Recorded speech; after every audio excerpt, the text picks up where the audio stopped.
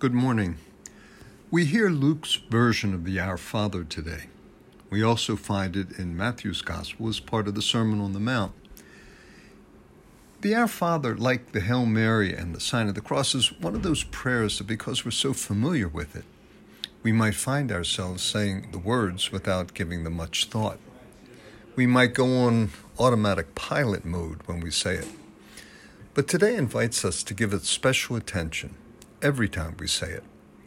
It's like a beautiful tree. It has very deep roots in the past, in both the Hebrew scriptures, what we call the Old Testament, and in the New Testament.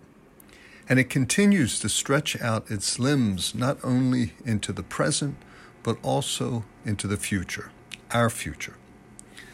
The disciples of Jesus must have been watching Jesus when he prayed, and they saw the effect it had on him, how a peacefulness came over his face and how his body relaxed. And so they asked him to do what all rabbis, all teachers did for their disciples.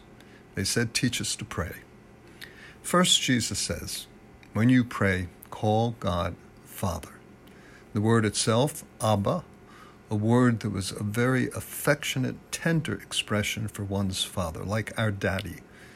But even more than that, it reminded Israel of the central event in the history of the Jewish people, the Exodus event, when God sent Moses down to Pharaoh, who had enslaved the Israelites, with this message: Israel is my firstborn, my beloved, whom you have enslaved, and I have sent Moses to lead my child out of Egypt.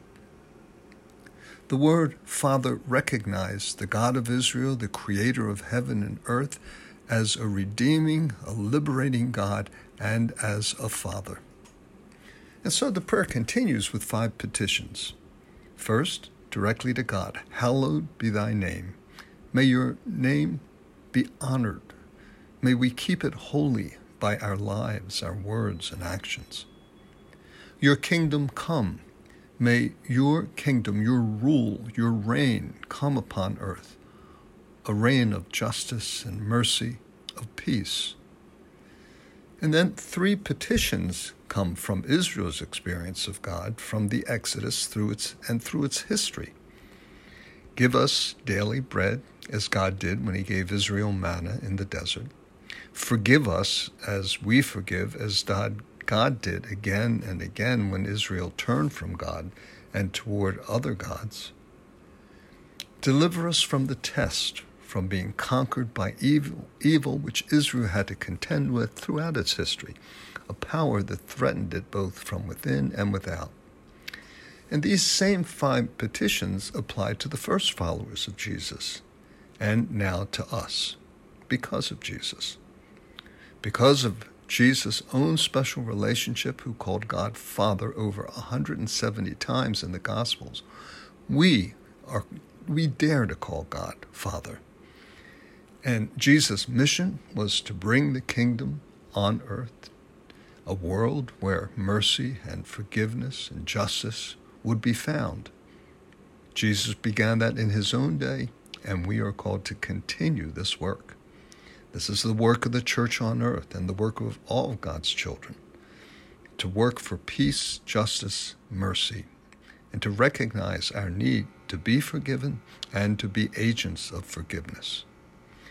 And we continue to call God to deliver us from the power of evil, the power that seemed to conquer on the cross but was overturned by the resurrection, the power that continues to threaten us in the threat of injustice, racism, indifference to those in need, especially in our day, those suffering from the coronavirus and in need of vaccinations, in the greed that refuses to take climate change seriously. And the list goes on. Deliver us from the test, the trial, the power of evil. And so this is our prayer. And let us dare to pray it firmly to our Father every day for our world today, for all who live in it, and we pray it for the days ahead.